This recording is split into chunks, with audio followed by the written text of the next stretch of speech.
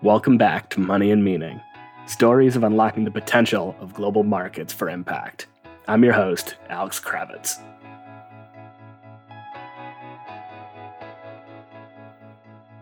On this week's episode, I interviewed Beth Bafford, the Vice President of Syndications and Strategy at Calvert Impact Capital. Over the past couple episodes, we've talked about the history of impact investing and an introduction to the field of impact investing. In this episode, we get into the details of one of the most common questions I get, which is, how do you start impact investing?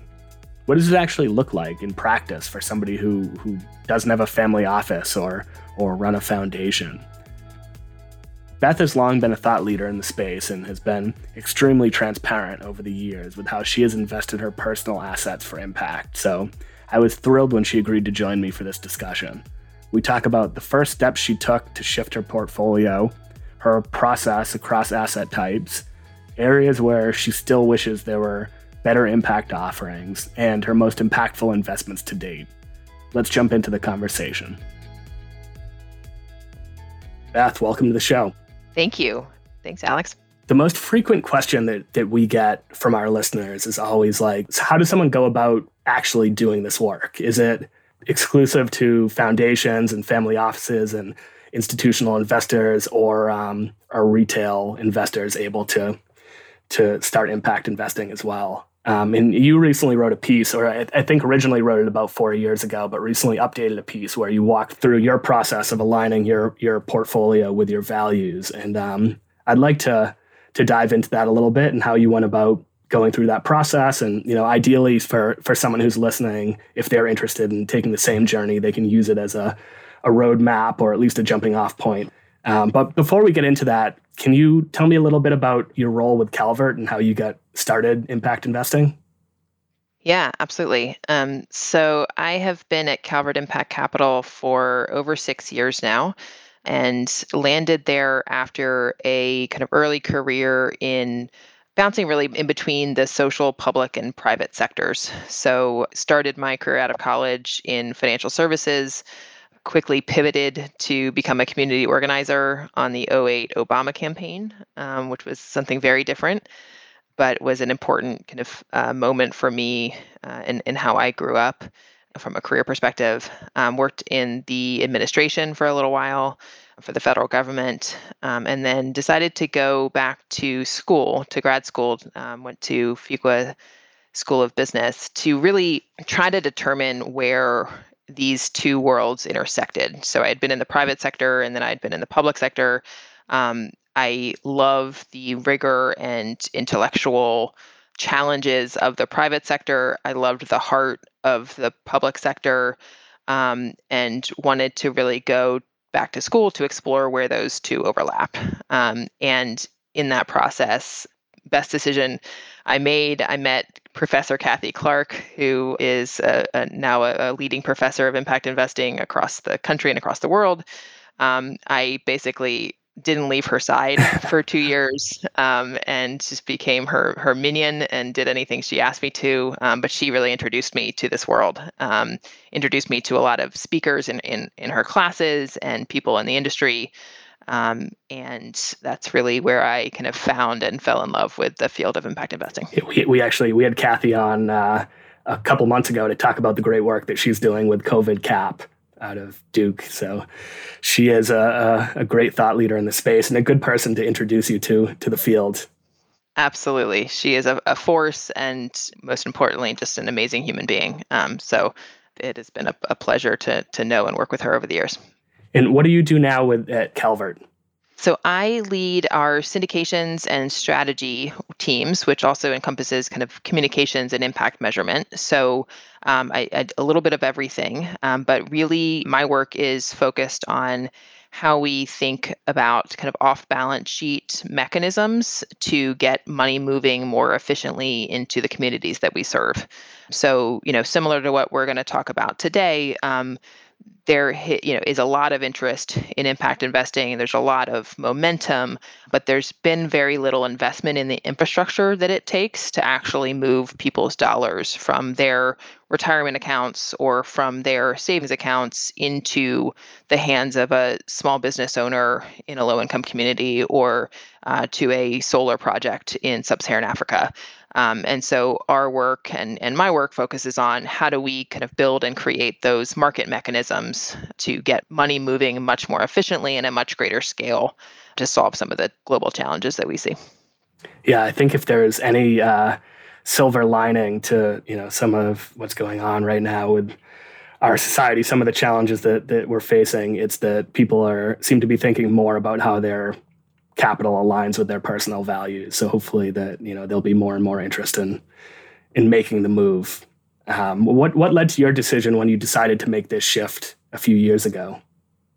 Yeah, so I had been working at Calvert for a couple of years, and been talking about our work. I had owned a community investment note, of course, our product, but had been, I go to conferences, I speak on panels talking about this world, and then had realized that I was not walking the talk, as they say, and hadn't looked at just my basic savings account and retirement accounts to understand where they were invested, and decided to do something about it. So wanted to make sure that every dollar of mine, no matter what account it sat in, was working towards the world that I wanted to see.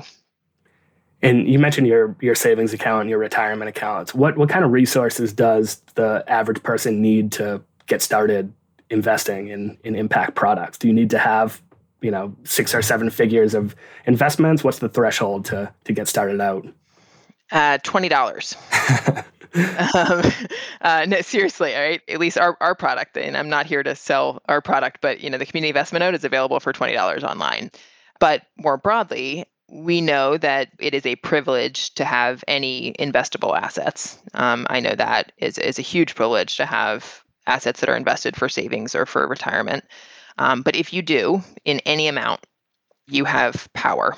And you have the power to invest in companies, in funds, in a financial system and an economy that supports your values. So you don't need to have 6 figures, 7 figures. Anybody can do it, and they can do it today. And so I think that's been a really big, reason why I wanted to put my journey out into the ether to say, I used to be in that camp of saying, oh, I don't have enough money for this to matter. So, why bother? And, like I mentioned in the piece, it's similar to voting, right? Like if everybody thinks that their vote doesn't matter, or if people think that their individual purchasing decisions don't matter, or what car they drive, or how much plastic they use, every single decision we make as people has an inherent kind of power structure behind it. You are supporting some piece of the economy by making that decision. And that is just as true for your investment dollars, your savings dollars, your checking accounts. Every dollar that is in your possession has power, just like all those other consumer decisions do. So when you made the decision, where did you start? What was the first step in making the move? Yeah, so the first step, like a lot of others, was just kind of understanding what I owned. So, we could kind of know what you own to own what you own. I wanted to know what I owned in my accounts. I will say, big disclosure, my financial advisor, I'm lucky to have a financial advisor. My financial advisor is my mother. And so I am not typically a client that most people would pay a lot of attention to, but she has to because she is my mother. So I went to her and said, I want to know what's in my accounts. I want to see the underlying holdings of the mutual funds that are in my accounts. And I want to just understand what I am supporting with my dollars. Mm-hmm. And then once I did that, the easiest place to start is with your mutual funds, your public equities. Most people have their accounts, sitting in either passive or active mutual funds. And so wanted to look at that asset class and say, how do I go from a mutual fund that I didn't pick, that is sitting in a broad basket of public companies, to a mutual fund that it has a strategy that I believe in, that is incorporating things like environmental, social, and governance factors into their decision making, and really looking at corporate practices to understand, where to invest. So started there, which is, I think, where a lot of people end up starting. What were you looking for when you started evaluating funds? Yeah, so it was really two things. One was who is the manager, and two was, what are the companies that they are owning? And on the manager side, the reason why that's important is because when you buy into a mutual fund, right, the managers can buy and sell securities, buy and sell companies anytime without telling you or doing it and notifying you. And so their strategy is really what you're buying into. And so I wanted to make sure that the managers that I was supporting with my money was, had a strategy that incorporated ESG factors or other factors. The ideal for me, what I was really looking for first, were companies or managers who were focused on active solutions. So there are some funds out there and and some publicly traded companies out there that are solely investing in things like renewable energy solutions. And there are enough public companies to create strategies around that. So that was my, number one focus is how do I find companies that are actively creating solutions and managers who are supporting those companies. The second tier is those who are looking at corporate practices and understanding, which corporate practices are doing things like, ensuring diversity in their leadership and on their board, fair labor standards, safe and fair supply chains, the products that they make. I think one of the challenges with this space is that there's kind of a bifurcation around between policies and what the companies do, in terms of what their environmental or social policies are, and then what the companies actually make and sell, right? Yeah. And to me, both of those are really important, and they can't be separated. So you can have, I pick on Johnson and Johnson in my piece because have been very frustrated by their sales of a product that has dramatically hurt children and families over the years. They could have a diverse board. They could have, fair wages. They could have great benefits. They could have parental leave. They could have a low environmental carbon footprint. But if they're selling talcum powder that is killing people, Mm-hmm. we can't separate that. And so, that is a big piece of it is looking at, both how the managers are evaluating them on their quote unquote ESG scores, but also how the managers approach, certain industries, products, activities that, they feel are aligned or not aligned. How'd you get to that point? Because I imagine you're not diving into every company and their supply chain and their governance factors. And so I guess, how'd you get to that point where you're comfortable with the managers of the funds? Yeah, so I usually go for managers that are explicitly mission-driven managers. So So every fund under their organization is all mission driven. Is that what you mean by that? yes, Okay. so they are managers that were created to do this kind of investing. So examples are Pax, Parnassus, Calvert, the other Calvert. I think these are responsible investing firms that manage money across different, geographies or different, large cap, small cap, mid cap, growth value, but all under an umbrella of a brand and a firm that is built around sustainability. And so that's where I tend to go first because I believe that because of their brand and because of their founding and their values, that they are creating products that are more aligned, more likely to be aligned. I start there, and then I look at the individual funds and strategies. I typically look first at the top 10 holdings.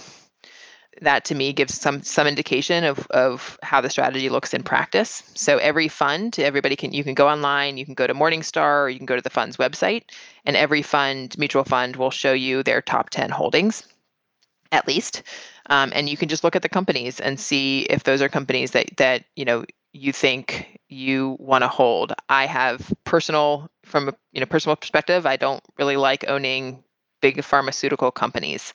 I don't like holding a lot of big banks.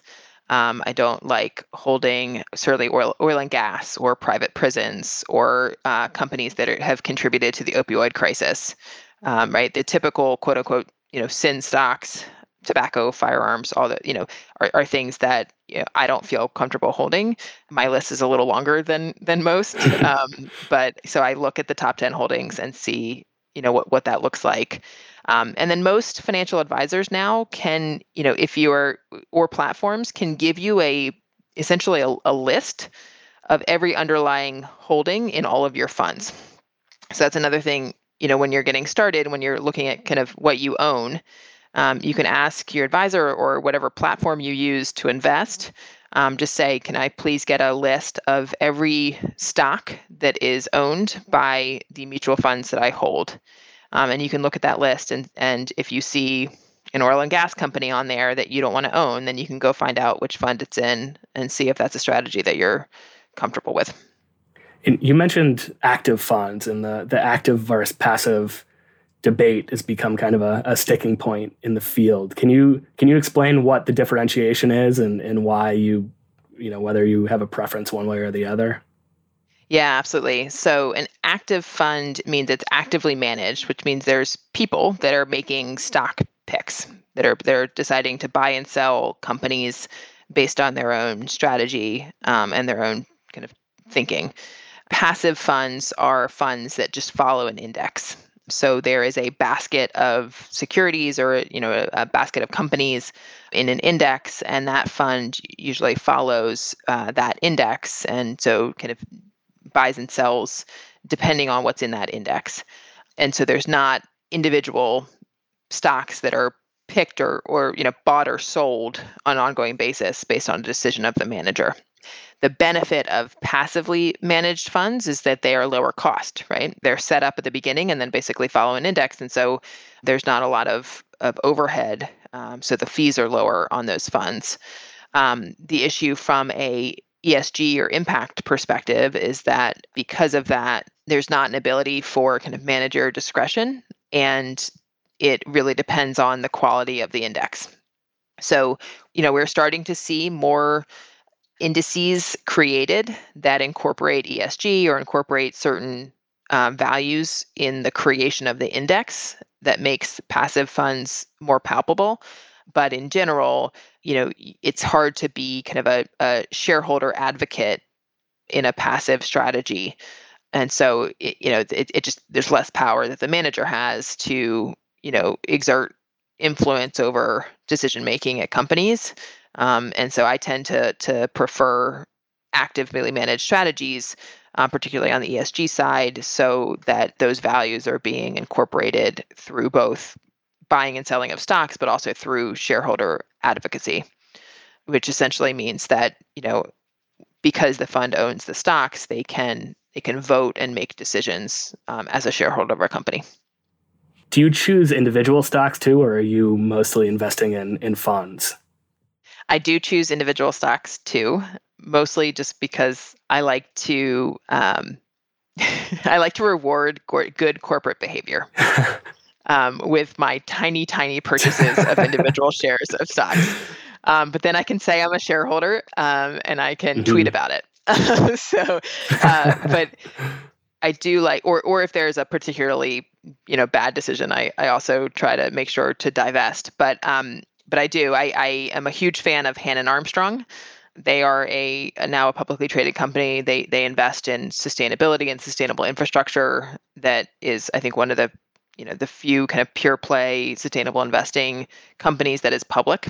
And so I own their stock, and I own a few other single shares. I recently bought a kind of a holding company that has a bunch of kind of sustainable and healthy brands in it. Now that I am a mother of 4, I support healthy and organic options for children, and I found a company that owns a lot of those brands, so wanted to support them. Let's talk about cash. That's seems like it's become more and more of a focal point among the industry as an area where you can generate impact, and it's anyone listening to the show will have a bank account. So what does an impact investment look like in cash? Yeah, so I think people are really doing self audits on what are our dormant kind of areas of power that we have not activated for good. And your checking account and your savings account is one of those things.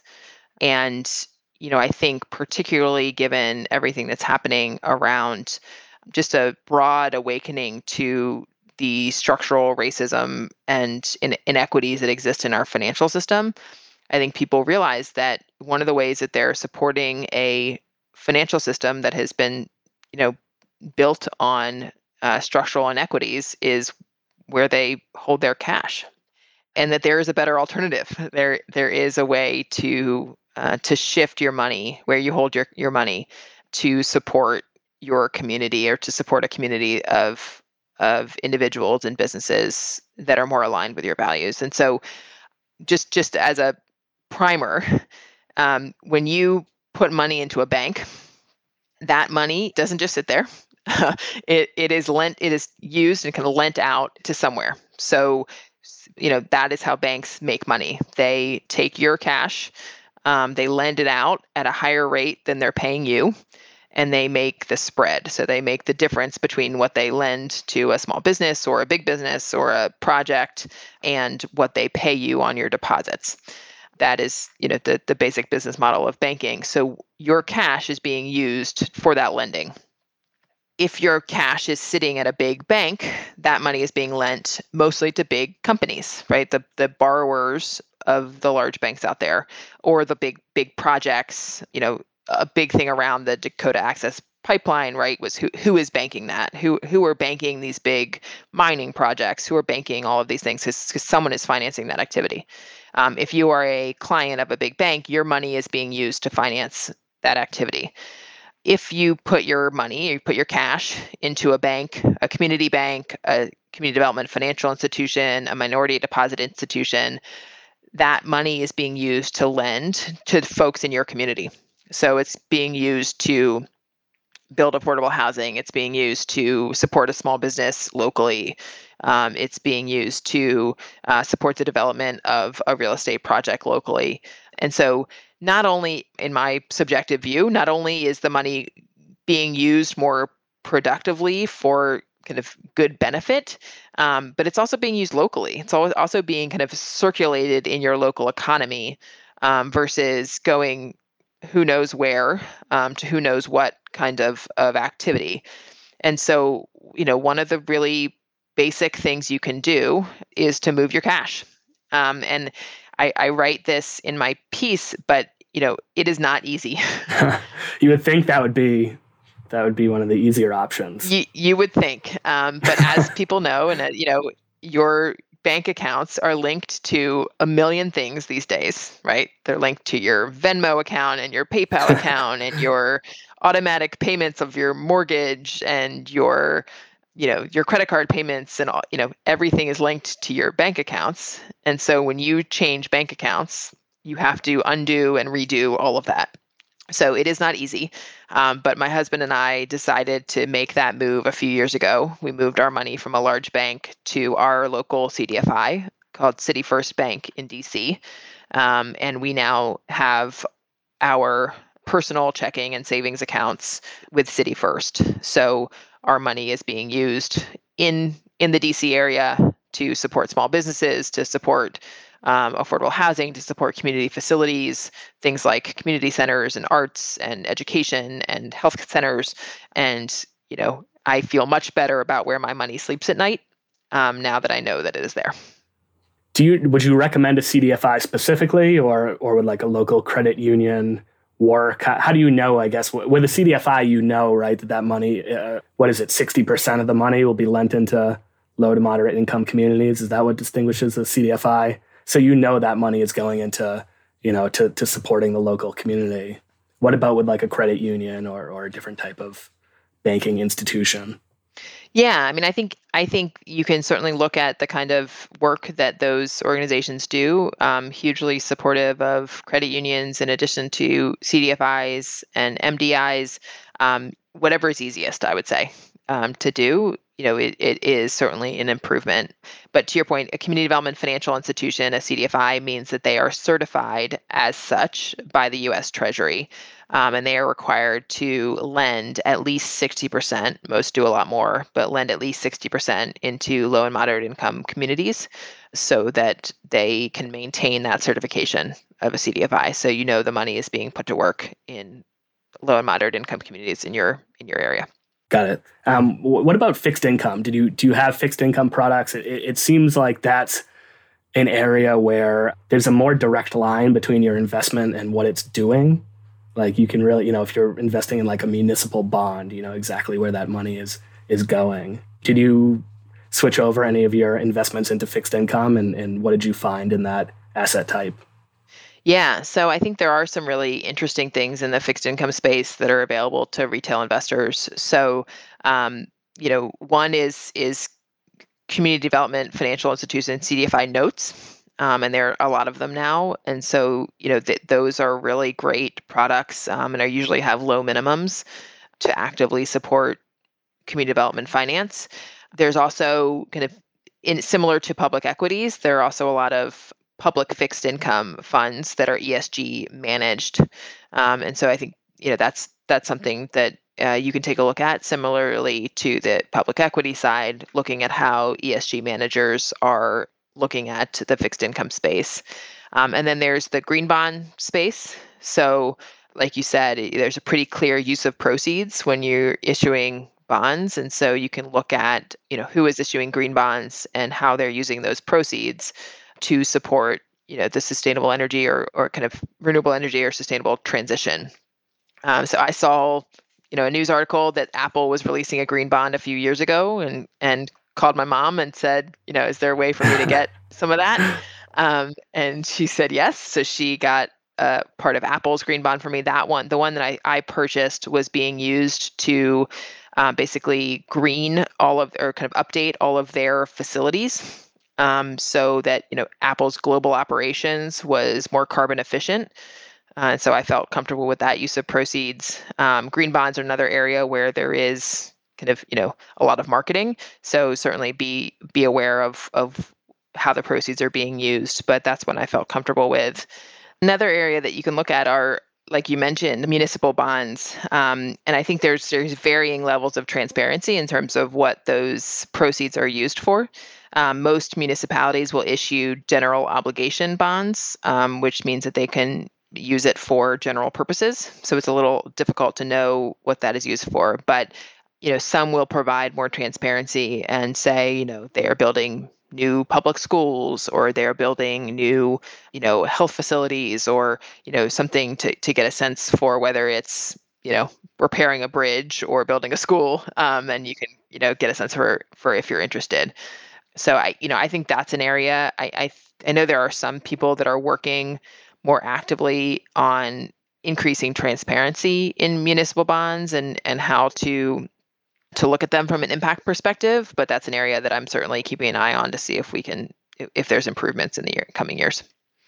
And we're getting into asset classes that are probably less available to a retail investor, but just quickly to cover all our bases. What about private investments or real assets? What does an impact investment look like in those asset types? Yeah, absolutely. So on the private side, a lot of things do require you to be an accredited investor because of the Jobs Act in, I think, 2010. There are ways to engage and invest directly into private companies. And I've done a little bit of that on the side. I'm terrified of the stock market, so I just wanted to diversify a little bit outside of the stock market, particularly like as you see what's happening in the last couple of months, where like the whole world is on fire, and yet the stock market is still going so up. Strange. It's completely divorced from the economy. It seems like it's very strange. It is very strange. That's a separate conversation. Separate conversation. But because of that, I am a fan of taking some of my money out of the stock market and investing it more directly, and so have done that into a few companies, some local small businesses that were raising money, and then some that I found through different platforms. But There are now more and more of those kinds of platforms where individuals can go on and look at private companies and buy a piece of a company that is raising capital. And then you can evaluate the company directly, right? Who is it? Who runs it? What are they trying to do? So I look for companies that are, have an explicit social or environmental purpose, and look for, very small dollar contributions to those companies so that I have a little bit of diversification outside of the market. Mm-hmm. What about real estate and other real assets? Are you invested at all in that space? Yeah, so I did kind of an experimental investment a few years ago, now probably 5 or 6 years ago, into Fundrise. Fundrise is a online platform that is trying to kind of disintermediate real estate investing. They're based here in DC, and they basically raise money from investors. I think they have over like 150,000 investors now, and they invest into a variety of product types of senior debt, mezzanine debt, and equity into real estate projects across the country. And their kind of whole thesis is that they are able to find kind of smaller projects that fall outside of the traditional commercial real estate investing space, but still get a lot of value. They are very good investors. I would say on the impact side, I have not been as thrilled. I wish they had more of an impact lens in how they invest in real estate. I was hoping that they were going to do so last year when they launched an opportunity zone strategy, but didn't really see a lot of an impact strategy there. So that was really an investment I made into a platform because I was curious about what it was. It's actually performed quite well, but I think from a values perspective, it's not high on the list. Right. And to that point, you mentioned in the article that your portfolio is not 100% values aligned, and that there are certain areas where you wish that there were more or better options. What are the areas that you wish had better impact offerings? Yeah, a lot. And I think this is really relevant for people who most of their money is in long-term savings vehicles. So, for example, my 401k, my kids' 529 plans, right? A lot of our savings these days goes into those two vehicles to save for retirement or save for higher education. And when you go into a plan like that, you have only the options that they give you. You can't pick your own securities. And so, luckily, because we are Covered Impact Capital, we recently changed over our 401k plans. We had better options in terms of the ESG strategies. But for things like a 529 plan, we're beholden to the options that are provided, and they're usually very generic. To that end, how are you measuring the impact of your investments? Are you receiving metrics that allow you to track progress and reevaluate and reallocate your money if needed? I imagine that this would be a particularly challenging area for like a retail investor who isn't working in the space. So how is the measurement and impact metrics been evolved over the last few years? Yeah, it's a great question, and I think this is an area where it's difficult because the financial fundamentals and the impact fundamentals are not necessarily aligned. And that creates, I think, friction and challenges that, we as an industry need to figure out. And what I mean by that is that, as an investor, particularly an investor who is younger and further away from retirement, right? Most people will tell you, put your money into strategies that you believe in and let it sit there, Mm-hmm. right? Invest for the long term. Don't try to time the market.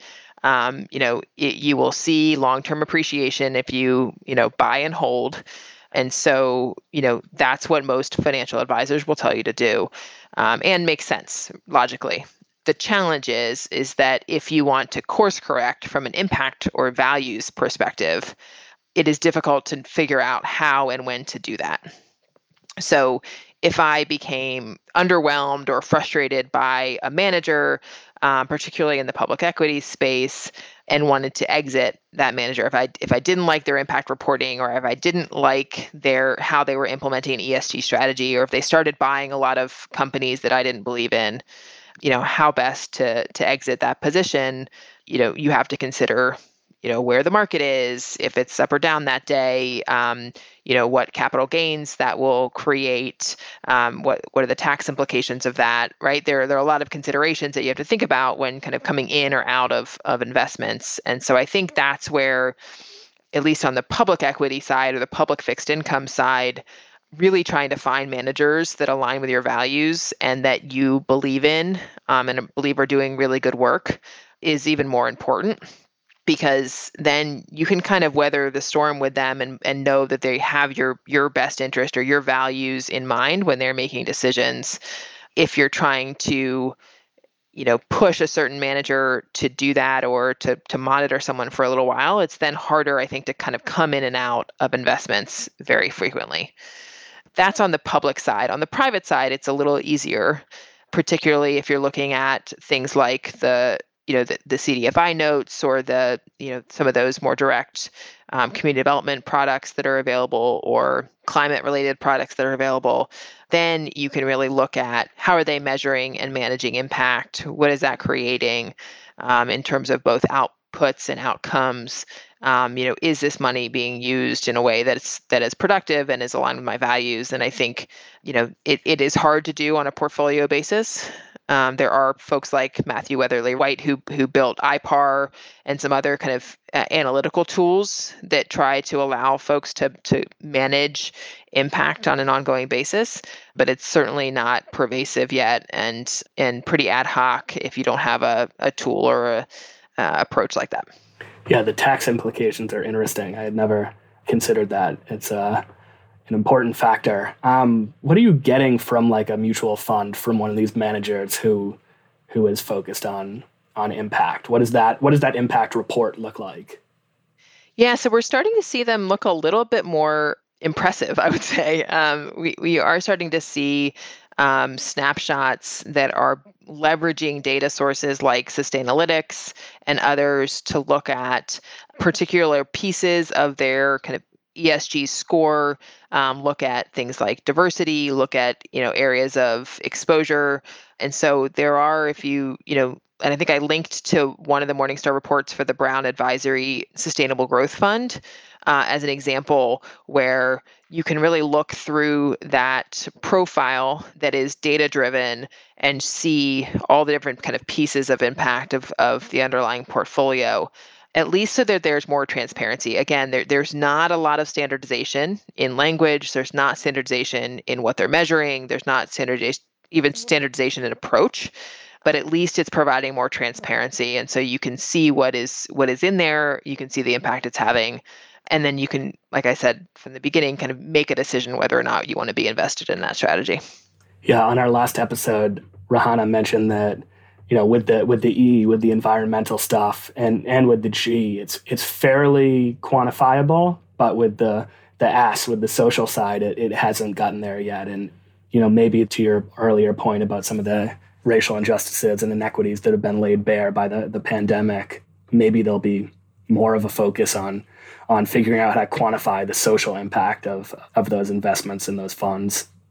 Yeah, and one of the things that I think is important to understand and recognize is that, values are hard to quantify. Right. Right? Like, and they're hard to compare, right? You can compare dollars and cents. You can compare performance of one fund versus another. You can't really make a direct comparison between a mutual fund that is working to invest in renewable energy and one that is supporting companies that have fair labor practices. Both of those things are good. They're different, and you can't really find metrics to compare them directly to each other. This is why I really have liked the B score, the B Corporation's score of companies when you become a B Corp. They have done an incredible job of kind of breaking down all the different aspects of how a company operates and rolling it up into these 5 categories of activity, understanding that some companies are going to be really strong on one or two and relatively weak on others. And that it's just about the transparency in what's happening within the corporation that people are looking for. And you can dig into that score and understand, based on what you care about, what kind of practices they're going on. Because we would never want something to spit out an objective score if you care about racial justice and I care about climate, and trying to say that one of those is, they are both very needed. Right. And one of those is not better than the other. They're different. And so I think that's why a lot of the efforts around impact measurement and management and transparency has been around methodology and approach, not on trying to put dollars and cents behind a outcome. Hmm. So that's why I think so much of this is personal, because it really, what you're doing is trying to align your investments with your own values based on what those are. And my values might be different than your values, but there are products out there that can help you get there. And so I think that's just something to keep in mind as we think about, all the data and analytics and everything. That's all really important. But what it should bubble up into is just the ability for people to make better decisions, not necessarily to dictate what those decisions should be. Hmm. Yeah, to your point about the impossibility of comparing across industries, it seems like most people, when they're making impact investments, are trying to maximize one social or environmental outcome while minimizing negative externalities in general. Do you have a particular social or environmental impact area that you've focused your portfolio towards?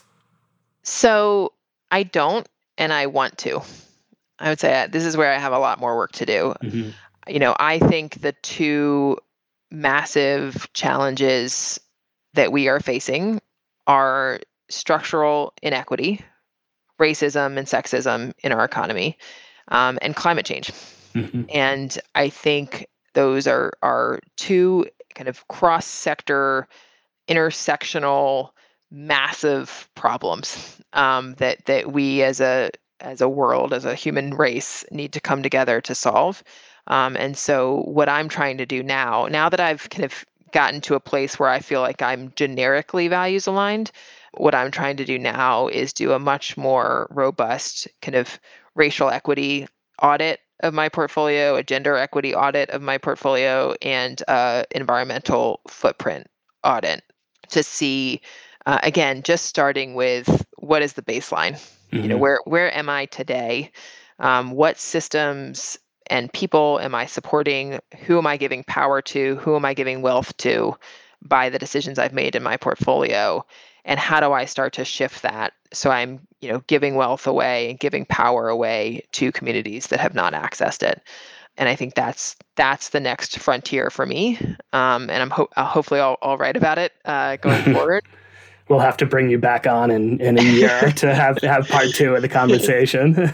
Absolutely. But I think with all of this, it is an ongoing piece of work to make sure that, every single decision I make, every purchase, every investment, every decision is supporting a system that is empowering others, not excluding others. And I think that's, a challenge that I'm trying to take on personally, and that I know a lot of people in your community care a lot about. And I think that the fact that we are forced to right now to be at home makes us feel even more helpless to solve these problems. And so I think everybody is right now looking at everything that they're doing and saying, how can I do this better or differently? And so I think there is a real moment for us to make sure people understand that you play a role in an economy that has not been fair. So what can we all do to make it more fair? Yeah, that's great. What do you think has been your most impactful investment? Do you have one that you're really excited about or proud of that you'd like to share? Well, I have to say my community investment note, obviously. Okay. I have been a note holder for a long time, and I have the great privilege of watching my colleagues manage our portfolio in a way that has just been incredible. And we do a lot of work, across sectors, across geographies, and the investment officers on our team are always looking for new ways to be creative in solving problems through our financial system. So that certainly is a very proud holding of my portfolio.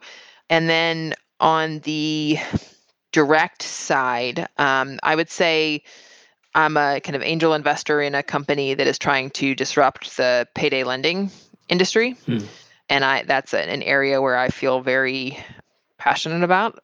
I think that there have been a lot of companies and industries that have taken severe advantage of people and put them in horrible situations through very usurious lending. And I think that particularly with the advent of so much technology in underwriting and risk modeling and a lot of that is happening, there are ways to do responsible consumer lending in a much better way. I would be remiss if I didn't ask. The whole concept of market rate return is fairly fuzzy, especially outside the public markets. But given that you're 4+ years into this experiment, what have you seen in terms of the return on investment? Yeah, I mean, I would say the majority of my money is still in the stock market, and ESG managers are outperforming now. I think, it always depends on where things are. I have a firm belief that they will outperform over the long run because they are investing in just better companies. But I take a different view on this whole question of market rate return and impact. The problems that we're facing right now are immediate.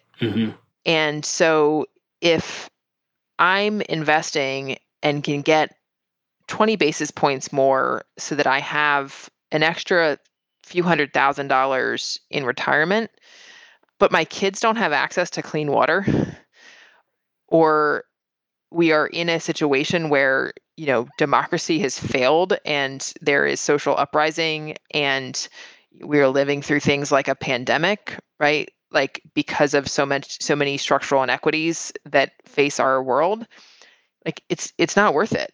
And so that's not to say that I think that these investments will underperform. I don't. I very much think that they will be strong performers, but it's also not what I'm optimizing for.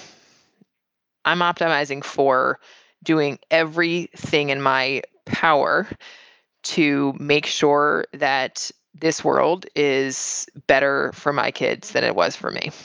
And I think if I don't do that, I, as a person, as a mother, have failed. It's a great way of looking at it. Do you have any final advice for somebody out there who's thinking about making this move? Yeah, I think just do it, right? Just ask the questions. I think there are a lot of people who don't ask basic questions of their advisors, of wherever their money sits. What do I own? Where is my money sitting? Where is my money sleeping? Ask those basic questions, get the answers, and then you can decide if you're satisfied with those answers. But I think there is a very strange dynamic in the world of finance where people, if you don't work in finance, you feel like it's too opaque. It's very simple. Your money is going into support some sort of economic activity, and you can decide whether you support that economic activity or not. And if you don't, there are options to change it. And I think that, just asking those questions, getting the answers, and understanding if you're comfortable with those answers will be the most important place to start. And if you're not comfortable, then there are a lot of people, a lot of tools, a lot of resources who can help you change the answer. And I think that's the best place to get started.